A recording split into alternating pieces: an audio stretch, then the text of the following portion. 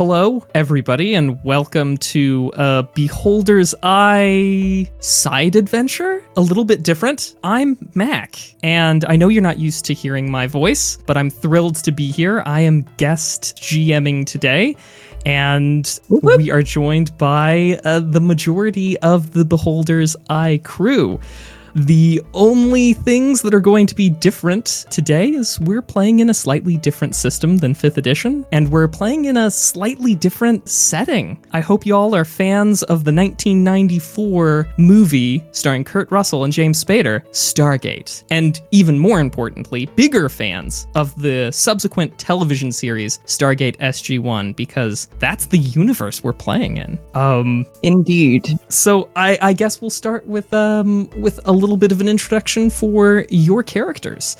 You all are currently in a top secret military facility known as Stargate Command. In 1928, in Giza, Egypt, archaeologists uncovered an ancient device capable of instantaneous transportation to other planets by means of a subspace wormhole known as a Stargate. Now, this was built by an alien race millennia ago called the Ancients, and over the next few hours, we are going to travel through said Stargate from Cheyenne Mountain, Wyoming to, well, we'll just see about that. And we are joined by our intrepid adventurers. Please, everybody, let's hear a little bit about your characters. I think we'll start with the commanding officer of your team, SG-13, and that would be Kim's character. Yes, hello, Dr. Major Edith Alon. I mostly dabble in the epidemiology and all of the virusy badness that happens on other worlds, but I'm pretty handy with most of the things as well. Moving on down the line, we happen to have a captain. Yeah, I am Captain Hoyd. Yeah, that's me. I fix things. Captain Hoyd's an accomplished tinkerer. Yep. Some would call me an engineer of sorts. So, Ramblin' Wreck did not go to Georgia Tech, however. No, University of Maryland. Woo! Go Polar Bears. I didn't know that. Good job. No, I have no idea. Oh, okay. Go Polar Bears is my default for any school. You had me. You pulled out like a sports name, and I was like, "Oh no, I'm lost. I don't know." And then we've got a second lieutenant. Tell us a little bit about yours. I'm Mike Flynn. I like to blow stuff up. Yes, Second Lieutenant Flynn is your demolitions expert, and then last but not least, on loan from the UK, we have Lieutenant Dan Charles, a career Royal Marine. He likes to keep his enemies at a long distance as a marksman. And that is our team. That is Stargate. That is SG-13. So at the current moment, you lot are down inside of you're inside of the Cheyenne Mountain complex. You all happen to have a briefing in a few hours, which of course we can fast forward to, unless of course there's anything inside of the Cheyenne Mountain complex that you know your characters want to be about. No, I'm interested in just getting to it. Mm-hmm. Okay, fantastic. So we spin the clock forward a couple of hours, and you are in the briefing room. The architecture of the Cheyenne Mountain complex is, of course, at once welcoming and also off-putting. It has a sort of industrial feel to things. The corridors are round with floating flat floors, and you know as you walk over said floors that steam and electricity and water are all piped directly beneath your feet. It is kept very clean and surprisingly not as claustrophobic as you would think of such a place, in spite of not having any windows to the outside world. The current briefing room that you're sitting in does have a window that overlooks the Stargate. About every unit time, perhaps hour, perhaps couple of hours in any given day, you have both teams going off-world as well as teams and other things returning from other worlds. And you're currently being briefed by General George Hammond. He's been running the Stargate program here in Cheyenne Mountain for the past 6 years or so. He's seen a lot. He's a very wise man, and also is remarkably tolerant of insubordination light. So, at least from people of a certain rank, as we've seen in the television series. But General Hammond has some information for you today. SG-13, today you are set to go to P3X423. Now, we sent Malp just a couple days ago, and after we gave the science team a chance to look over the results, we've got some exciting news. Apparently, there are incredibly high levels of trinium there on the planet. Now, you all would know that trinium is a metal alloy that, when processed with steel, is very strong. It makes for good armor. It is, after all, what the primary component of the Prometheus. Very much still under wraps, but it is the Earth's first long-range, military spaceship, launched just recently. As a matter of fact, any of you happen to have current affairs by chance taken as a skill? Nah, not really interested in the current myself. Yeah, it's all about the resistance. So how's about anybody's welcome to give me a roll against their soldier skill. That's just a good approximation of what you would know about briefings, about, other things that are going on.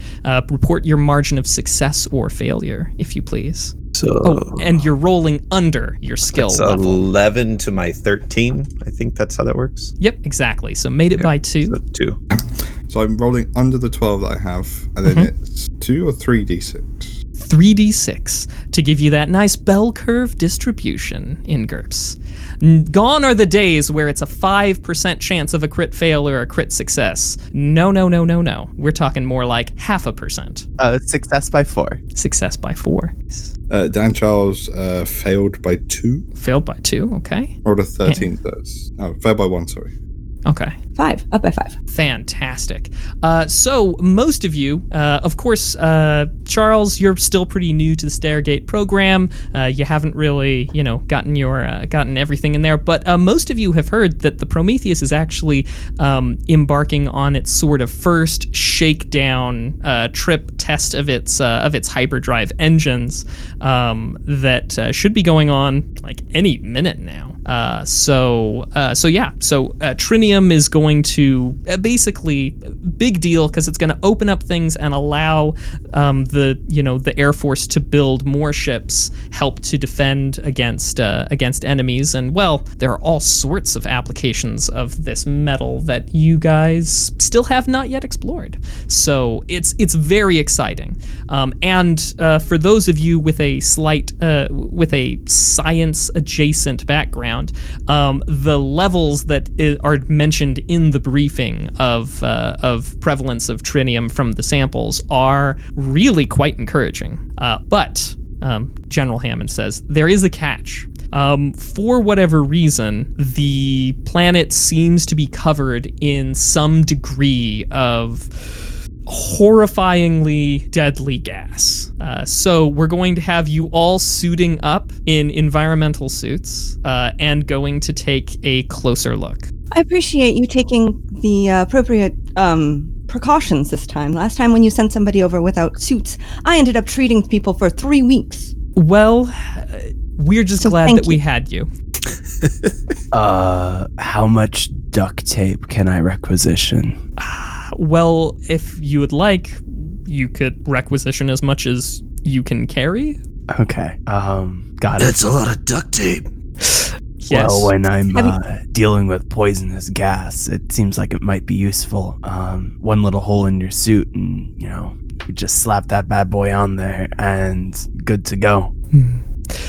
So, with that being said, do you have any other questions for the general as a part of the briefing? So what exactly is our mission? So your mission is going to be to go to P3X423, evaluate any presence, foe or friendly, on the planet, and if you can, get a little bit more information about what sorts of prevalences we have of the elements, and bring those metals back. Feel free to collect a sample if you can.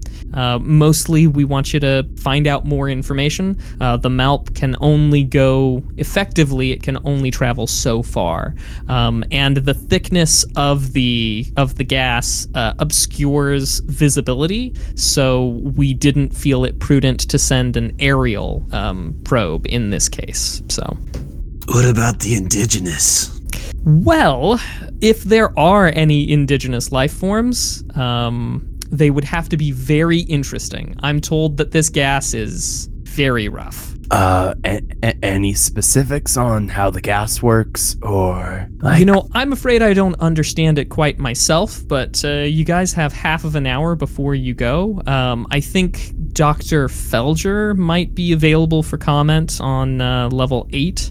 So if you'd like some more information, you can certainly ask him. Okay, yeah. All right. Well, if that's everything, Godspeed, SG-13. You've got a little bit of time before you leave, but report to the gate room at 1300 hours. All right. Okay. The time is now yours, folks. You can requisition whatever equipment you think might be necessary, given the information that you currently have. You can seek more information from base personnel. The world is your oyster for the next 30 minutes in-game time. I'm gonna go and see if I can requisition some supplies for the trip. I'm gonna need 6 rolls of duct tape. Plunk, plunk, plunk, plunk, plunk, plunk. Okay. And then 2 bottles of whatever spirit they'll be willing to give me. Spirits. The middle-aged redhead requisition officer cocks an eyebrow. What kind of spirits? I've got some mineral spirits. Well, actually, drinking spirits. They might be useful for, and having learned that this tack sometimes works, may be useful for trade and barter on the other side of the gate. Go ahead and give us a diplomacy roll. Let's see. Or fast talk, your preference. We'll see if you can pull this off. Let's see. I don't think I have any of those. All right. We are at the talking. fabled default. A diplomacy is an IQ -6. A fast talk is a IQ -5. Feel free to roll against those. Your choice, of course. Like so much of a fail. Okay. Fail by double digits. Wow. What does a double-digit failure request for alcohol sound like, Sam? Like they're talking about how bartering. They kind of it worked last time they went sure. on a mission that they used this tack, and they're trying to explain it far too much. Well, we could barter with the natives, or it might be very good for social situations where you could drink it and have a really good time. At the drinking, he's just like, I'm sorry, aren't you on duty? Yeah, I'm afraid we just don't have that. Don't go off world much, do you, kid? It's okay. I'm not an SG team, so yeah, no, I don't go off world. Yeah, sometimes in order to make sure that the mission gets done, you gotta live a little bit fast and loose, Okay. A- Okay, a- Captain. anyway, Whatever you say. Other than the duct tape, I would like 1 grease gun, please, and a bottle of grease. Okay. He gets you a grease gun and a bottle of grease. Weird flex, but okay. That's it. That's all I'm gonna need. If I can't have alcohol, at least I'll have my grease. All right. Now, obviously, you guys will have your normal run-of-the-mill supplies, standard issue P90s, and the like. So, and of course, those of you who have specialized weaponry are going to have that as well. Like Dan Charles is going to have his long range. Okay. Anything else anybody needs requisition-wise or information-wise that they want to explore before embarking? Dan Charles get a demo kit. He has demo as well. Okay. Easy enough. You've got yourself a demolitions kit. You can take advantage of that for for a bonus on your demolitions if trying to rig something. It comes with what do they call Primacord and a little bit a moderate amount of C4 remote detonators and the like. If we're gonna get samples, need to blow up. So Sure. Blowing up, it's the best way to gather samples. need rocks. Rocks are hard to remove from rocks without like. Yeah, it's great. You just you just hit the button and then you take the flecks out of your hair, clothes, and otherwise you just shake on the other side and let the samples fall off you. It's great. If it's not atomized, it won't fit in the electron microscope. I hate how correct you are. I'm gonna need some epinephrine just in case the gas gets us. Oh, Gotta keep that heart going. okay, sure. Yeah, there's some. You can get an EpiPen. They'd keep some of that around. Not a lot of people suffer from anaphylactic shock. They tend to weed that out of their off-world teams. But they've got some EpiPens around. I'd like to go ask the nerds some stuff, actually, about the nature of the gas. Yeah, I wanted to go talk to Dr. Felger. Okay. So, all right. Major Alalon and Captain Hoyd go looking for Dr. Felger. You guys would know his office, his lab rather, is on floor 8. So up the elevator, a couple of floors, and there's the lab.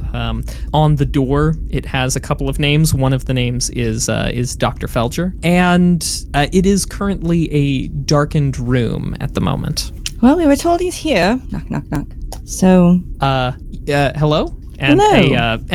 a mousy-looking man, balding head. He's got the hair growing around the side, and he's let it grow somewhat long. It's about shoulder length, but only from the sides of the hair. He's wearing thin glasses, and he says, hi. hello, Major Alon. We have been told that you've been studying the gas that came from P3X432. Well, I know a little bit about it, but you're looking for Felger. I'm Coombs. Nice to meet you. Oh, hello. He holds out his hand to shake. I'm not 100% sure where Felger is at the moment. He went to lunch, and well, I mean, he hasn't come back yet, so I assume he's probably still in the mess up on floor 2. But I can answer some questions, I think. What kind of gas we dealing with? Right. So, and he goes over to a table and turns on just a small desk light. He flicks it on and he moves some papers around, grabs one, and he goes, well, it's bad, and it looks like it's fairly deadly for most carbon. If you breathe, it's bad, but it seems to be a sort of a respiratory agent, more so than that. So it's not corrosive, but it would be bad to breathe it. You'd probably die in about 2 minutes. Coombs, I am a doctor. Can you explain things to me in a way that I could actually understand that's not just bad? Oh, sure. Let's see how well Coombs can do. It's okay, Coombs. I understand bad just fine. So Coombs is a particle physics man. So the cell's a little bit larger than what he's used to talking about. He's more small picture guy. But he took some biology back in the day, and he's doing a pretty good job talking about talking attacking glycophosphid layers and some of the issues that this would run in. He says, if you've heard of phosphine gas before, it's it's kind of rough like that. So, okay. Yeah. So it's specifically the living tissue, mostly the lung tissue is the worst affected. I understand. Yeah. Okay. I mean, under prolonged condition, it would probably do a number on your skin and, musculature and tissues. But for the most part, yeah, the lung is the short-term problem. So potentially breathing apparatus only would be helpful, but are we to do further study? Like, have you done a complete breakdown of the chemical structure? Well, and he looks at the notes. He says, "We've only had a data for the past couple of days, so we think it'd be fine. But out of an overabundance of caution, you might want to be fully suited up." And the scrubbers and the suits, you think will be sufficient particle size wise? Oh yes, we've absolutely had enough time to test that. The particle scrubbers will be sufficient to keep it out, so you should be fine. Huh, okay. Well, thank you. And they're just going to walk off. Oh, you're very welcome. And he goes ahead and he immediately clicks off the desk lamp, plunging the room back into darkness. Dark in here. Oh, I'm glad that you asked. Hang on. And he grabs a flashlight of sorts. And he clicks it once, producing no visible beam, and he sweeps it across the room, and there happens to be a very large plant that fluoresces under the light that he's shining on it. He's like, so we had this thing brought back from P3X540 about a day or two ago, and it is exciting. It grows like gangbusters, and it doesn't even need like good light to grow. It just needs like some light. It's kind of exciting. We're thinking, I know it's early yet, but a little bit of genetic splicing and we could solve world hunger. Very noble. I mean, come on, take a look at this. And he walks on over and he points to at least one bush that is growing in like gravel. And he's just like, I mean, it does better than dandelions. I mean, it's like, that's some lovely gravel you have there. Why don't I grow in it? So, I mean, very exciting. I mean, obviously, it's, if you're into world hunger and such. I mean, not into world hunger, but like into the not world hunger. That sounds, I don't know much about plants myself, but that sounds highly invasive, right? Like, couldn't that like smother out all other plant life as we know it? Well, obviously there's some issues, which is why we're keeping it mostly dark in here, but we think that the potential benefits might outweigh the potential harms. Okay. So it's just a plant. We're just giving it a go right here, right now. No biggies. So, How big is this bush? At the current moment, it's about the size of a couple of dogs. That's a weird measurement tool.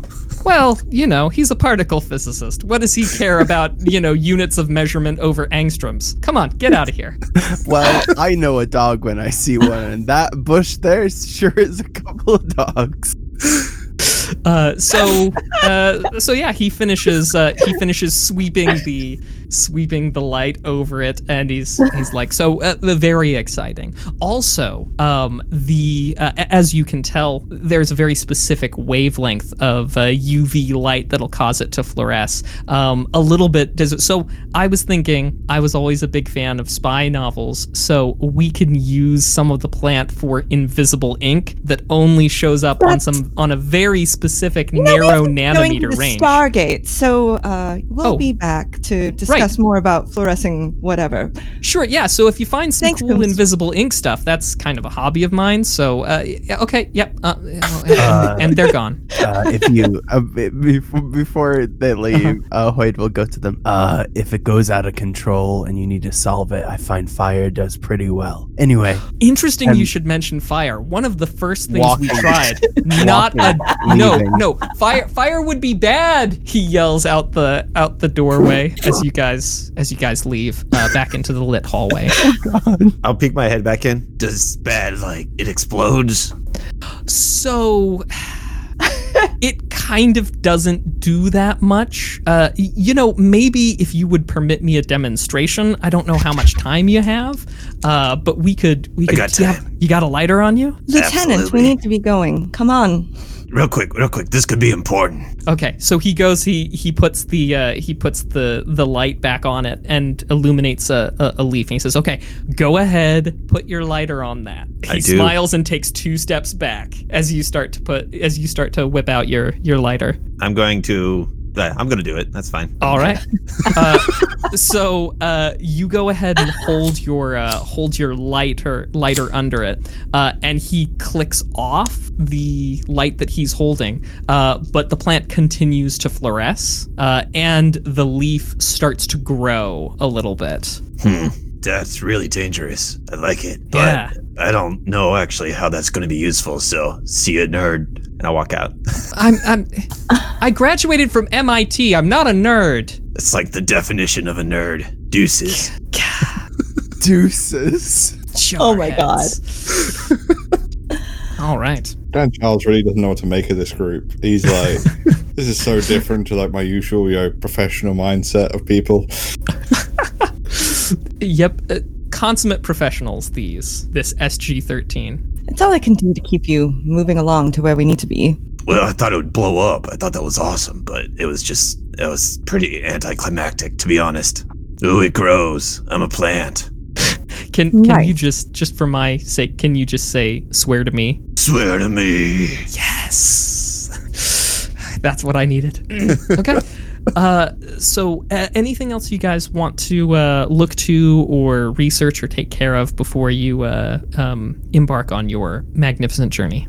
No, not Think that I'm I good. can think of. All right. Well, you guys are outfitted in your usual. You are also wearing environmental suits over top. One thing to keep in mind is that your perception rolls are going to suffer a little bit inside of your suits, and any fine coordination will be only slightly impaired. You'll mostly be losing some peripheral vision in your suits, and but for the most part, you guys will be operating at solid efficiency out there. But there you stand inside of the gate room. It's a large room, and the Stargate stands before you. There's an inner ring with all these little symbols on. You, of course, would all be briefed. You would know that these are star constellations. The addresses come in usually 7 symbols that act as a sort of 6 symbols to denote a 3-dimensional point in space, and a 7th as the point of origin. You are all also equipped with what's called a GDO, which sends an encrypted signal letting them know to open a metal iris that covers the Stargate in order for you guys to be let back into the base without thumping against it and being destroyed, pancaked, if you will, on your way in. So as per general procedure, you guys have decided upon a GDO signal, a specific one that you will transmit before you come back. You have a general idea of how to dial the gates, and this one, however, is spun up mechanically as the computer spins it and locks in each of the different symbols. It is a process that takes about 20 minutes. And for some of you, you've been through the gate multiple times. For others of you, this is your first time. We are looking, of course, into Royal Marine Dan Charles, who this is his first off-world mission. The 7th gate symbol is locked, and with a large, almost like an explosion, as if a depth charge were exploded under the surface of water, the gate forms a blue vortex that flushes upward toward you and then settles into a shimmering blue pool at the top of this ramp. With it rushing out towards us, that forces Dan Charles to take like 2 steps back as it's coming towards him. Involuntary, he's forced back. Seeing that, Hoyd will go to Lieutenant Charles. Lieutenant Charles, first time through the gate? That's it is. We're to the wise, even though travel through the gate is instantaneous. You do not want to, it will feel like longer. Don't brace yourself. Just keep going. Understood. But clench those butt cheeks. It It helps. Trust me. Aye, sir. Make fists with your toes. The gate stands open and ready to receive you all. There are a couple of other, a couple of other Air Force people who are in the gate room manning guns, and General Hammond comes over the intercom and says, SG-13, we've reestablished connection with the MALP. Everything seems to be clear, at least as far as visibility can tell, so you are cleared for mission start. All right, let's do this. First time through, would you like to go first? Yes, ma'am. I'll take point, and he'll go for it. All right. You come up to the shimmering. It's almost like water, but on its side. And first putting your hand through, and then the rest of you, you feel almost as if there is an electrical surge. The hair on your body stands on end, and there is a hooked feeling underneath your sternum as you feel yourself being accelerated. All at once, it is both instantaneous and, as Captain Hoyt described, feels longer. And you step foot into an entirely different environment. The only constant is that the gate behind you, instead of in front of you now, there is a sickly green gas all around. Visibility is decreased perhaps to 50 feet or so. It's quite thick, and around you is a platform. But out to 50 feet, give us a perception roll, if you please. Oh, yeah. So that's under 15 for me. That's what, 8. Succeed by 4. Nice. For a solid success, you see the MALP. You also see what's known as the dial home device. It's a large round thing that on planets that have one, unlike Earth, you just dial it in instead of having to manually move the inner ring to lock in. It also provides the power necessary to get the thing going. But it is a large platform made of some type of smooth, seems more like stone under your feet. But these are just the things that strike you as you step onto a new world for the first time. Your comrades are behind you. Question, actually. I know that the MALP it checks to make sure that the DHD is there, and also it looks for the origin chevron of where we're ending up. Do we know that chevron? Great question. Yes, on DHD devices, the point of origin is always in the same location on the device. It is at the 6 o'clock point, immediately below the big red button. So that will always be on a DHD your point of origin. So great question. It's a good thing to know, and yes, you know that. And part of our basic training as like a SG team is that we always know the address for home, right? Like that's kind of something that's ingrained in us. Okay. Yes, indeed. You guys always know the address for home. The only thing you have to worry about is hitting that one correct 7th chevron. So yeah, great It's like question. small children. The first thing you do is teach them how to dial home. It's just, like What's your address? Anyway. So, as far as I understand, we're just here to investigate and see what we can find. So, is there any kind of road or anything leading kind of off of the plinth that we're standing on? Yeah, the plinth goes off for about 20, 30 feet or so. It slowly tapers down and then meets with ground. Go ahead. Everybody's welcome to give us a perception roll as you see what strikes them as they've stepped onto a new and different planet. Up by So 6. I took acute vision. Does that involve Yes, here? that will incorporate. So any level of acute vision that you have will bump up your perception for any sight-based things, which this certainly is. Fail by 3. Fail by 3. Okay. Succeed by 5. Succeed by 5. Okay. Yeah, there does appear to be at least somewhat of a path between you and presumably someplace else. But it extends beyond the 50-foot visibility. With some good perception rolls, you guys can kind of extend that out to maybe 20 meters. But it's not as far as you'd like, for sure.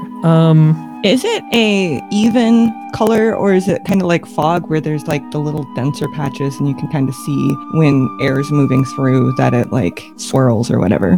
It has a fairly uniform consistency. For the big successes, though, there happens to be near the sort of right-hand side as you guys are exit. The path kind of goes straight 12 o'clock. But at 3 o'clock, there happens to be kind of tucked away and engraved into the plinth.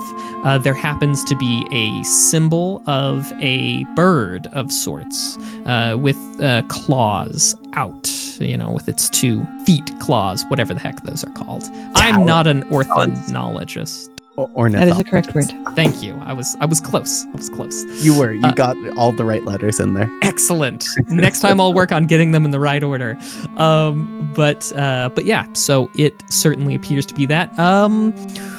If we have anybody with current affairs, barring that, Ben, you're welcome to roll, and I guess the cat, and I guess the major as well, because she spotted it as well. You two are welcome to roll against your soldier if you don't have current affairs.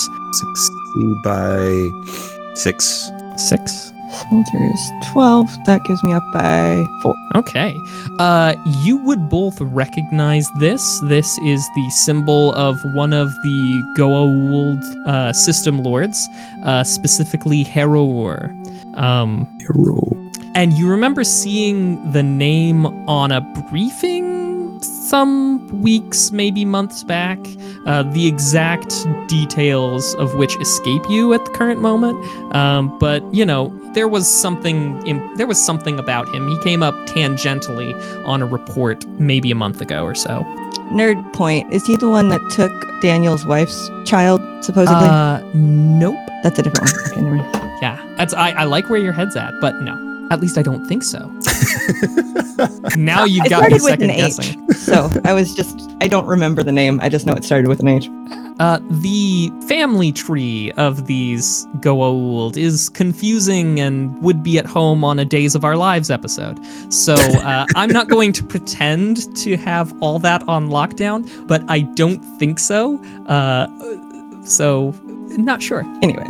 Okay. Okay, so Lieutenant Dan, would you like to do the honors of going forward? Certainly. Or Mike, either. I'll take point. Yeah, let him take point. Okay. You can bring up the All rear then, Flynn. Sounds good. If I'm understanding the marching order correctly, it's going to be Lieutenant. It's going to be Lieutenant Charles. Then we're going to have Major Alon. Then Captain Hoyd, and then bringing up the rear, Lieutenant Flynn.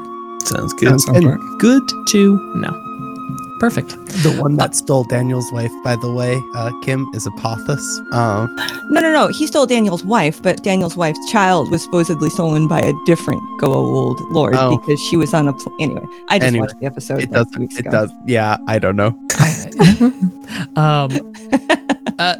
Speaking of which, just because we're on the subject, Daniel Jackson is currently dead.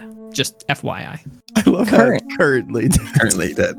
Well, I mean, if you know the series, you know what's what. He But comes back, yeah. but I mean, as far as everybody's aware, he's currently dead. And it is Jonas Quinn who is with SG-1, currently on board the Prometheus for their shakedown cruise. All right, so you head out into the fog, following what passes for a road, moving gently, well, if we call 12 o'clock north, which, since you can't see any sun where you currently are, that'll have to do for north, at least at the current moment. Those of you with compasses, the needles spin and flit between different directions. So this is as good of north as anything. But in this direction you head. After perhaps 40 meters or so, you start to see vague shapes off the edge of your vision, things that look like they may once have been buildings. Well, at least we've determined that there were people here. What awaits our adventurers on the other side of the fog? Find out next time on Stargate SG-13. Thanks for listening to this very different Beholder's Eye Side-Eye adventure, SG-13, Episode 1. If you like what you heard, please leave a 5-star review wherever you listen to our podcast. If you'd like to support us further, please visit our Patreon at patreon.com/beholderseyepod. Please check us out at Beholder's Eye Pod on Twitter or on our website, beholderseyecast.com. Follow us on Twitter. Kim, who plays the Dr. Major at Metzgro, Ryan, who plays Lefty Chuck at Duff Duff III, Ben, who plays 2LT Splode at Miro4D2, Sam, who plays Captain at Samsalot007, and Mac, our guest DM, at Maction. Editing by Sam Canary. Musical and effects editing by Ben Floyd. Thanks for listening, and we'll see you next week. All music from filmmusic.io. Tranquil Fields, Eastern, by Alexander Nakarada, SerpentSoundStudios.com. Air Prelude and Floating Cities by Kevin MacLeod and Compotech.com. All licensed under Creative Commons 4.0. Sound effects from Zapsplat.com and freesound.org.